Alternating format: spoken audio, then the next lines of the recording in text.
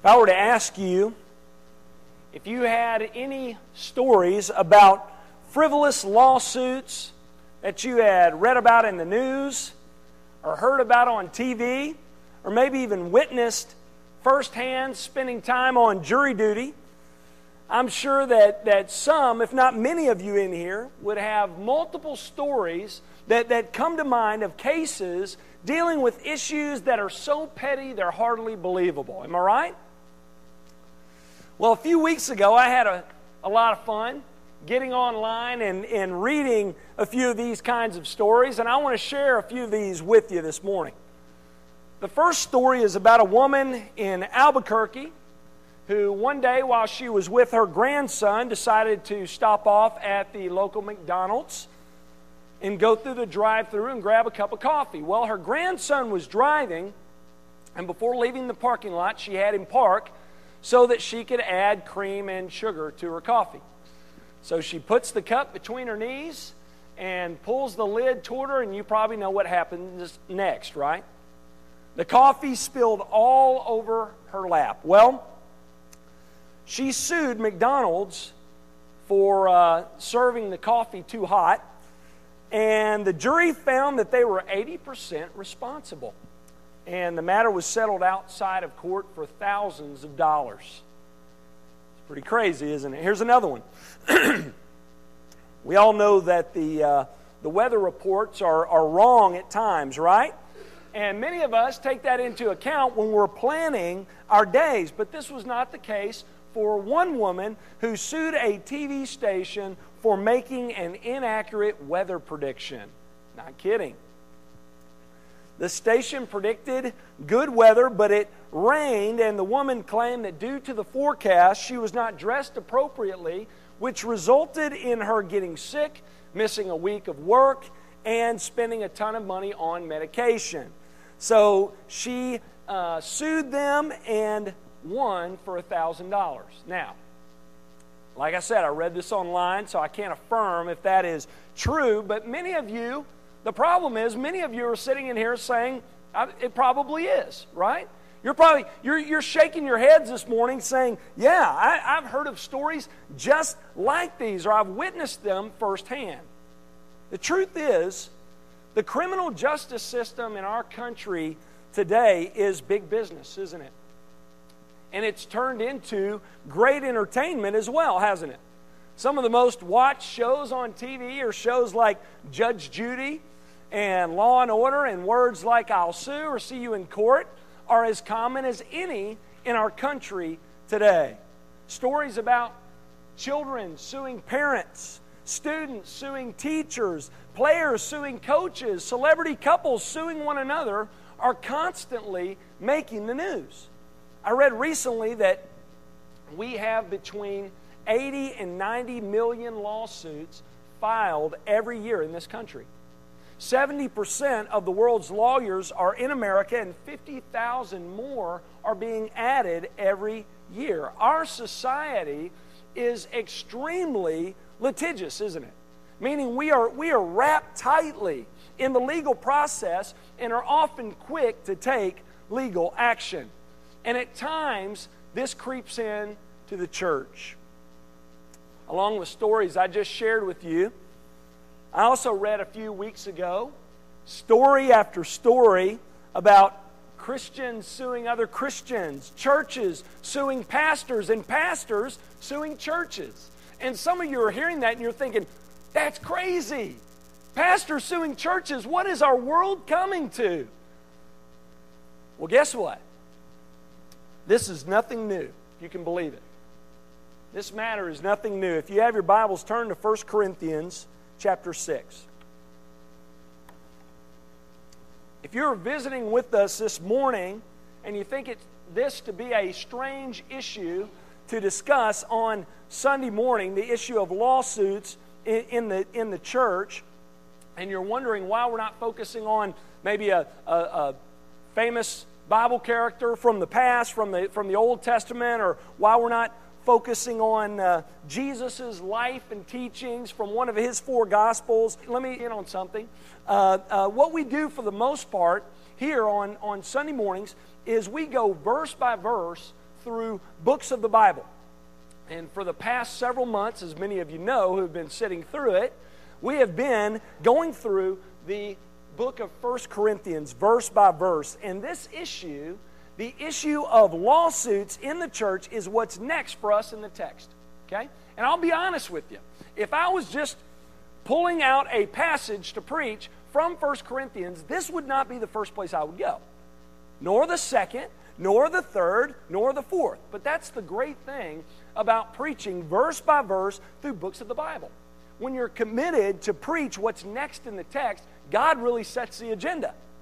And you're forced to deal with passages that you wouldn't normally deal with. And here we are this morning at this passage. But I also want you to understand something. Though the issue of legal action and the legal process in the church and legal action in the church mentioned here by Paul is a bit unique to tackle on a Sunday morning, it is very important. Paul gives a half a chapter in this book, this important book of 1 Corinthians, to discuss it. And I also want you to see this morning that what Paul says here is extremely practical for us today. Here's the reason why. The reason why is because the church is the place where deep and meaningful friendships are formed. And at times, what happens is when believers spend time together, when they vacation together, spend holidays together, raise their children together, they will also at times do business together. Maybe some of you in here have done business together. Maybe you've bought a home from someone in the church, or rented property to someone in the church, or bought a car from someone in the church, or maybe you've had some people come and work from the church on your home.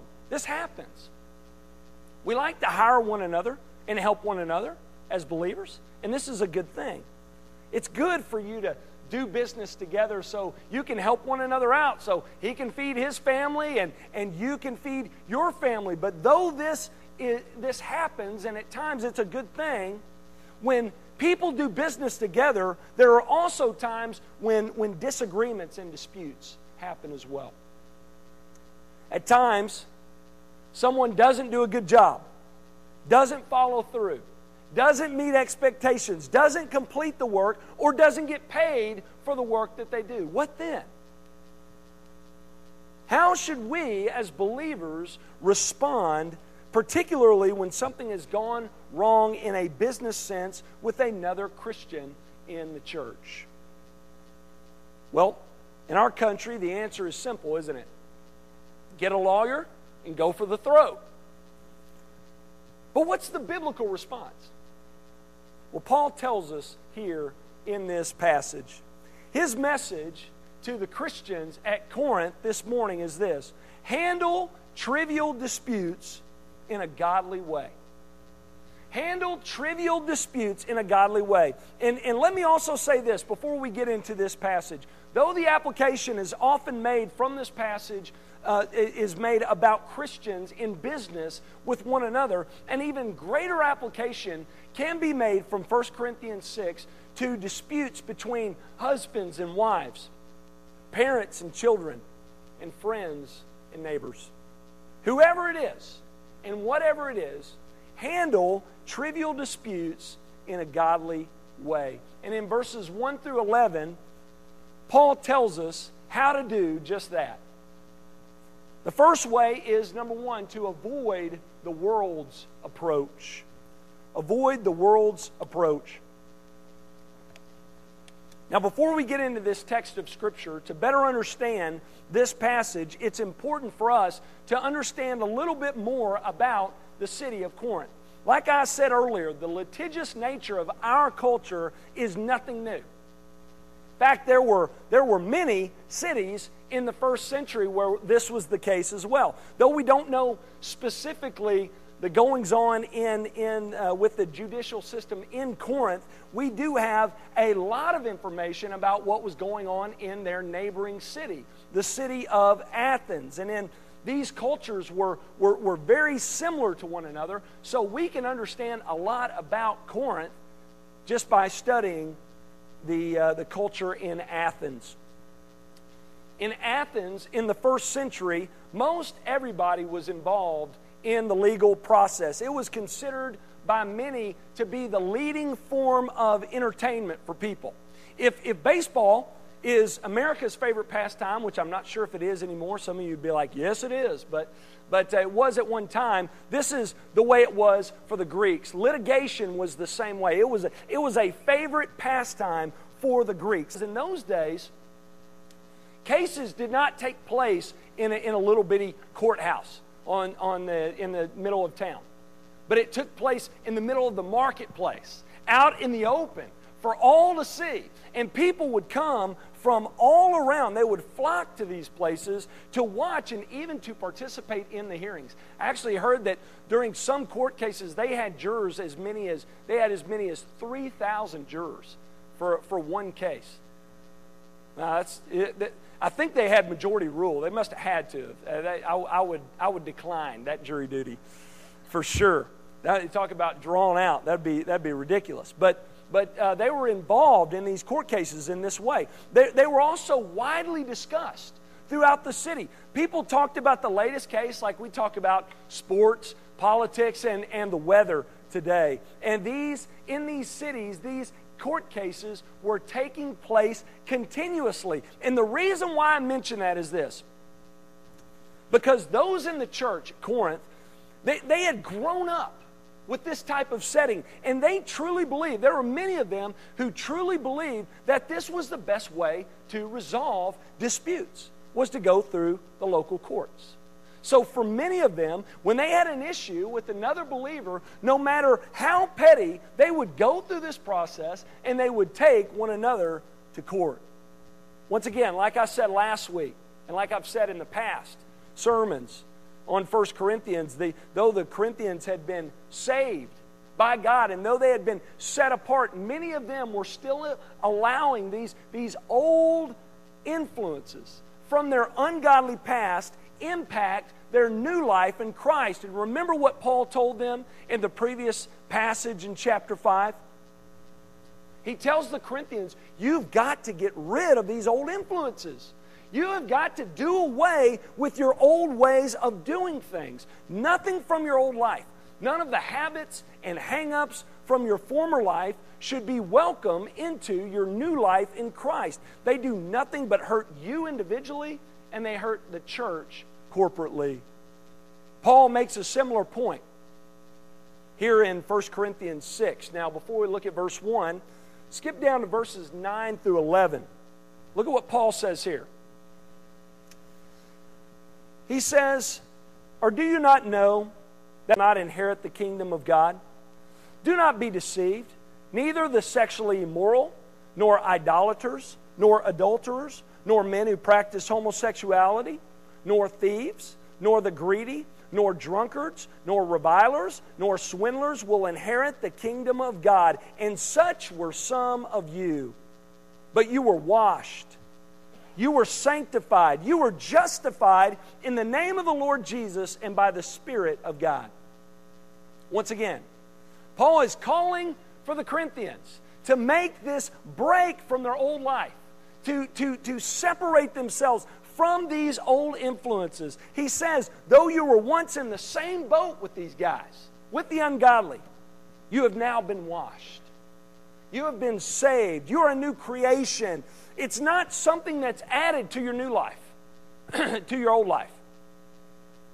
But it's a new life altogether. It's what God wants from you. He doesn't want to see remnants from the old in with the new. Just new. That's what Paul's telling them.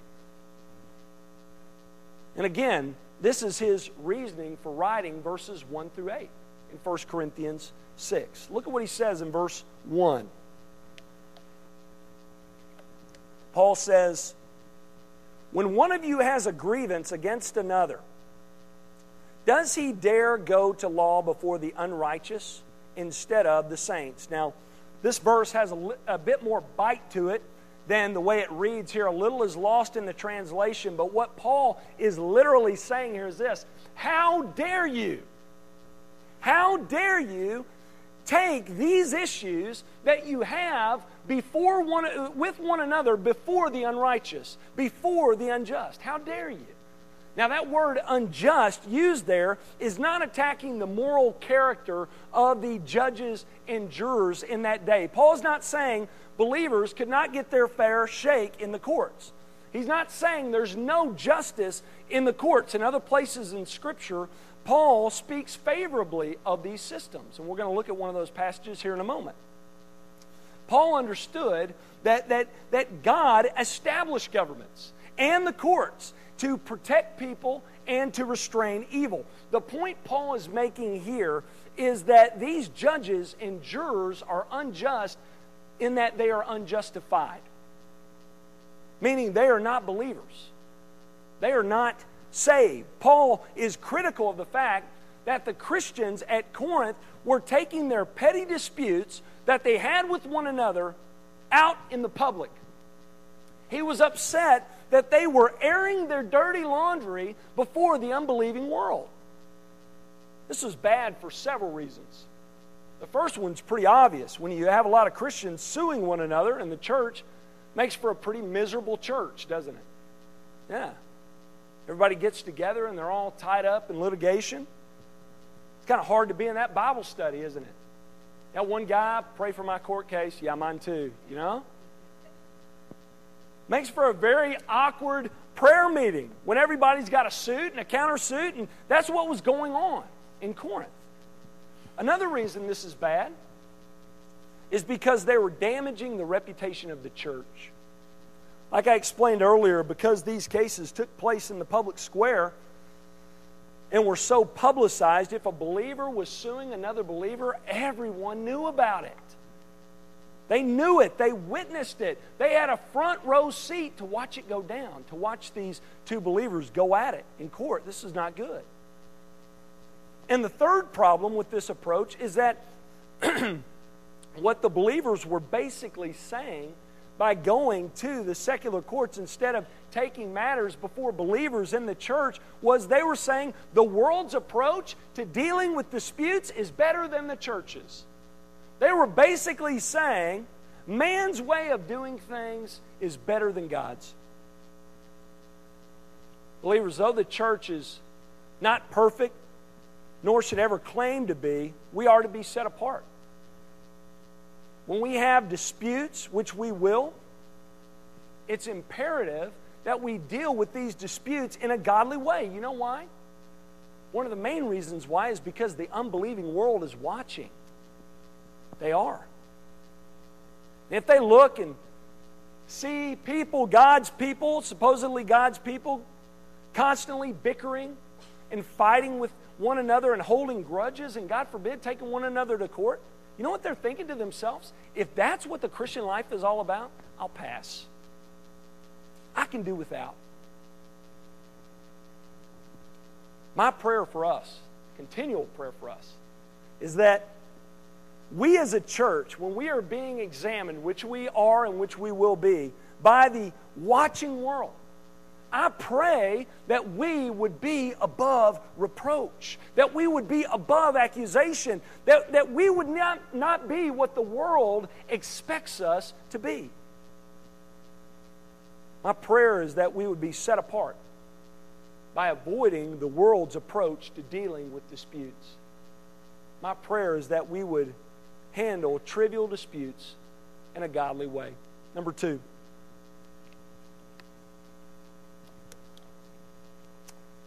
To deal with trivial disputes in a godly way, we must seek counsel from believers. Paul says instead of rushing off to court, instead of taking matters before the unbelieving world, instead we should seek counsel from believers. We should take these matters before the saints. Now, the question I hear from a lot of people when they're given this option, they just say, why do that? You know? When a person goes to another person who's having marital problems or who's having an issue with another believer and says, you know what, you need to go talk to the pastor. People often say, what's the point in that? You know? Why would I take my issues before a pastor? What good will that do? Why should I seek out a committed Christian for advice? I have an attorney who can get me what I want. I have an attorney who can get me what I need and make me happy. What good's a pastor going to do? Well, Paul tells us here in verses 2 and 3. He says, do you not know that the saints will judge the world? And if the world is to be judged by you, are you incompetent to try trivial cases? Do you not know that we are to judge angels? How much more than matters pertaining to this life? Paul is speaking to those people that I just mentioned, those who question the abilities of committed Christians when dealing with these types of issues. And he says, do you not realize that someday the saints are going to judge the world? How incredible is that truth? It's amazing, isn't it? Believers, do you realize that? Sure, many in here realize that the Lord Jesus is returning someday soon, and that when He returns, He's going to set up a kingdom here on earth. But did you know that we're going to be ruling with Him? The Bible tells us that His people throughout the ages are going to reign with Him in His kingdom. Someday, we're going to rule this world with Christ. We're going to be sitting on Christ's Supreme Court and be ruling over the world. In verse 3, Paul goes even further to say this. Do you not know that we are to judge angels? It's an interesting statement, isn't it?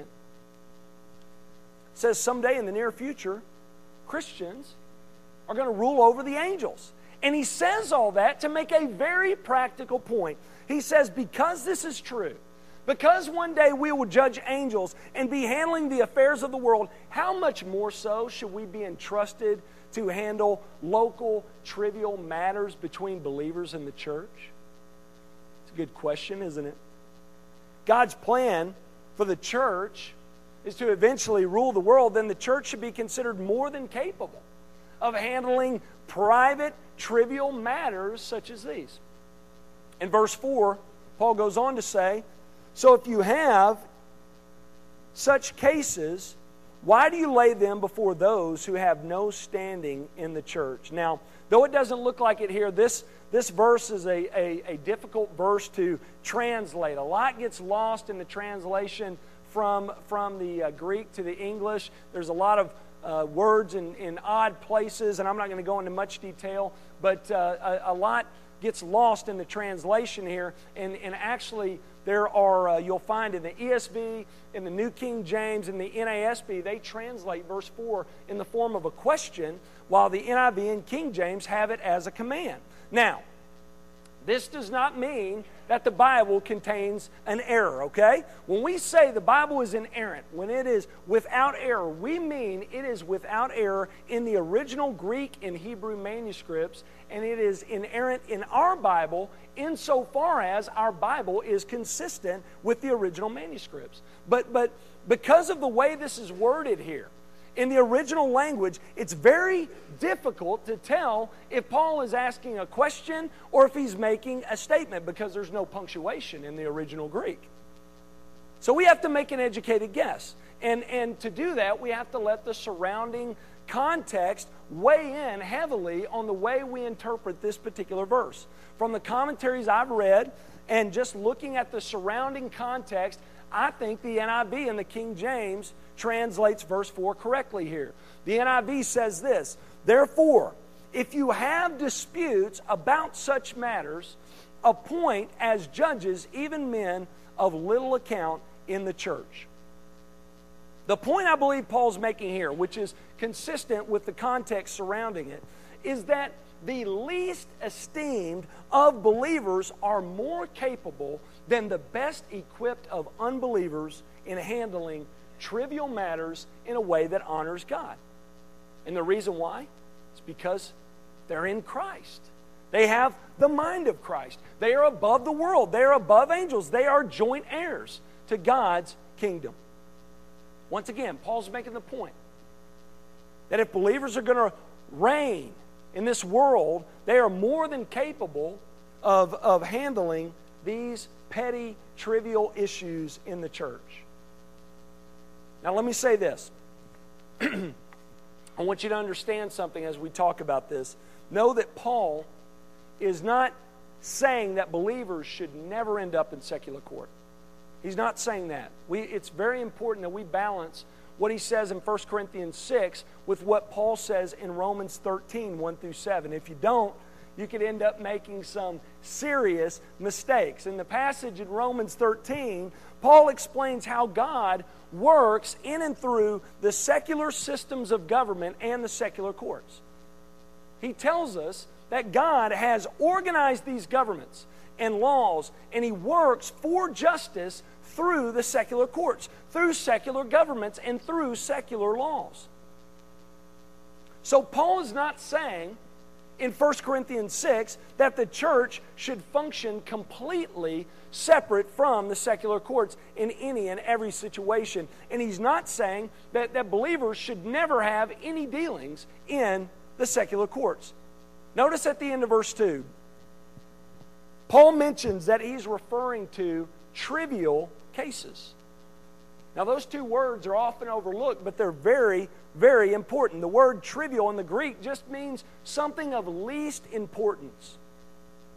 So what Paul is talking about here are petty and frivolous issues. Issues like you see on Judge Judy. Issues like, my neighbor's dog kept me up half the night barking, and I want $1,000 due to lack of sleep. It's a petty issue. It's a frivolous issue. These are the types of things that the Corinthians were bringing before the courts. But Paul is clear, however, in Romans 13, that God has organized and works in and through the secular courts to bring about justice on bigger issues. Criminal issues. Issues like burglary, rape, murder. Those are criminal activities.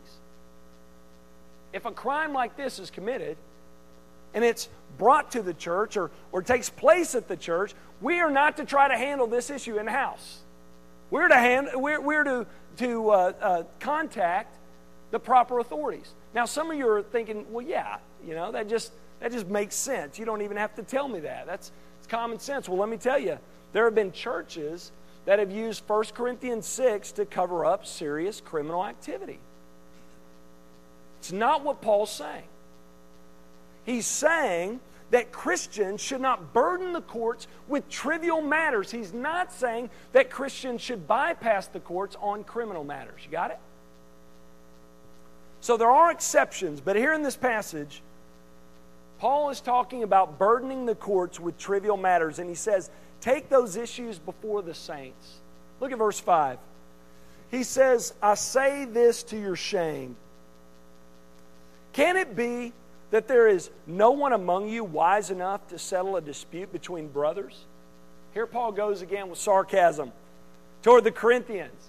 As we've talked about already, Paul has been pretty sarcastic to these guys on occasion, right? And he starts in with it again. He says, can it be that these trivial issues are too big for you? You don't have one person who can make this kind of decision among you? Nobody? Paul's being somewhat sarcastic here. You see, the Corinthians, like we've talked about already, they were prideful people, weren't they? They thought they had arrived. They thought they were a cut above the rest. They thought they were on a superior level when it came to wisdom. So Paul comes at them like this. He says, I thought you were the great Corinthians. I thought you guys had superior wisdom. If that's the case, then why can't you handle these trivial matters within the church? Why can't you handle these things in-house? It's a good question, isn't it? Instead of doing that, verse 6, brothers were going to law against brothers before unbelievers. I love that Paul refers to them as brothers here. That's not by accident. He's saying, you're family. You are the family of God. You are brothers, so deal with this issue, these issues as family, as brothers. Growing up, my brother and I had quite a few disagreements, to say the least. And there were times when my parents had to come in and be the mediator between us two. And a lot of the time, they were just petty issues.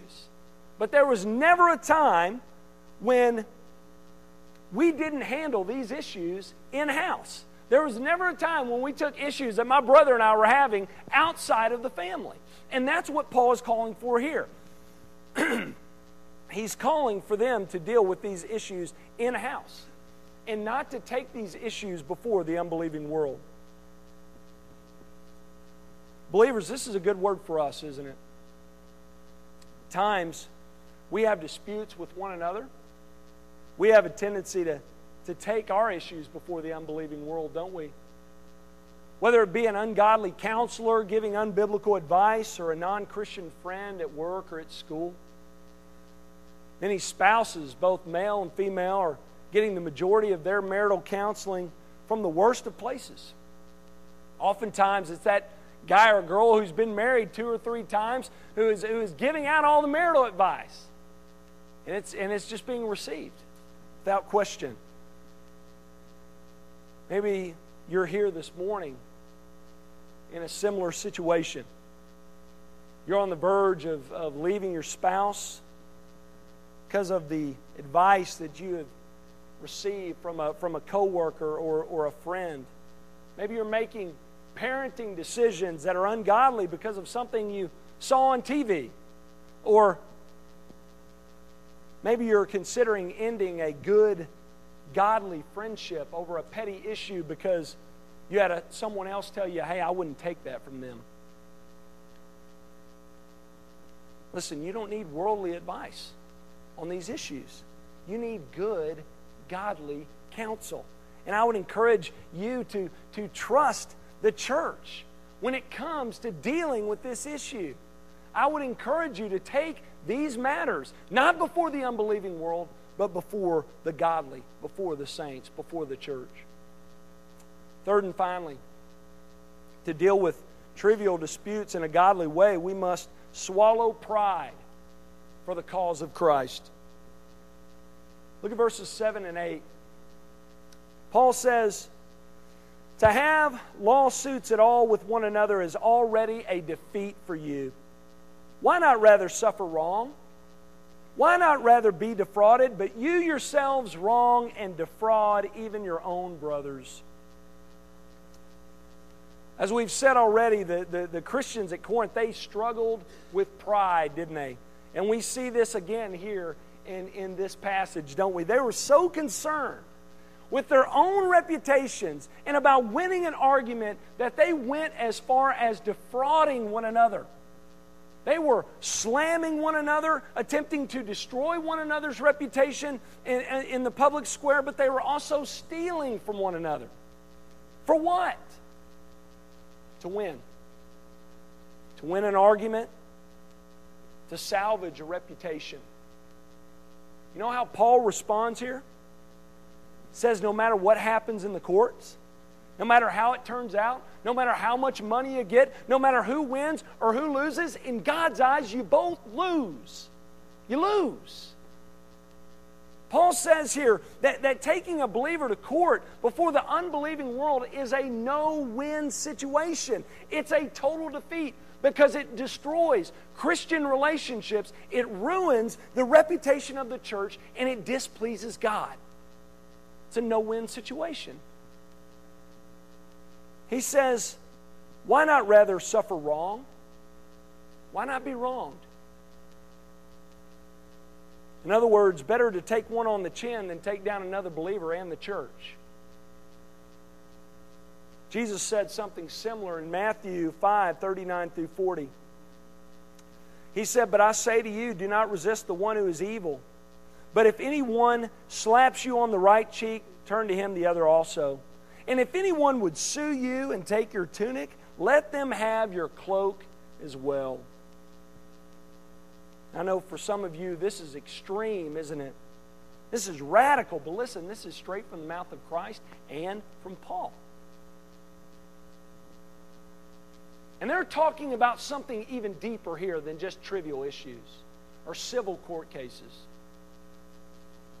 They're calling for God's people to not lose sight of what's truly important. You see, the Corinthians, they were going to court because they valued their reputation more than God's, and they valued earthly possessions more than heavenly treasures. Paul's calling for them to get their values in order, to get their priorities straight.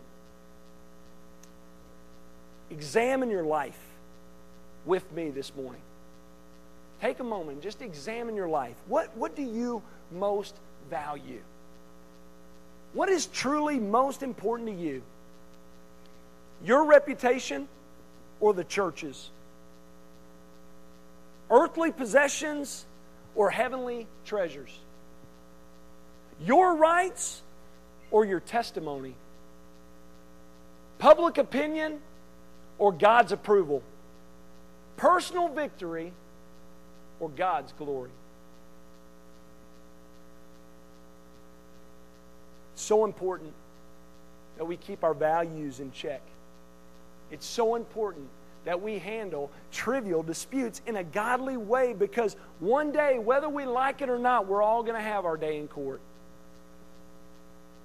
And in that day, the details of our life are going to be laid out for all to see. And there's only going to be one ruling that will concern us on that day, and that will be God's.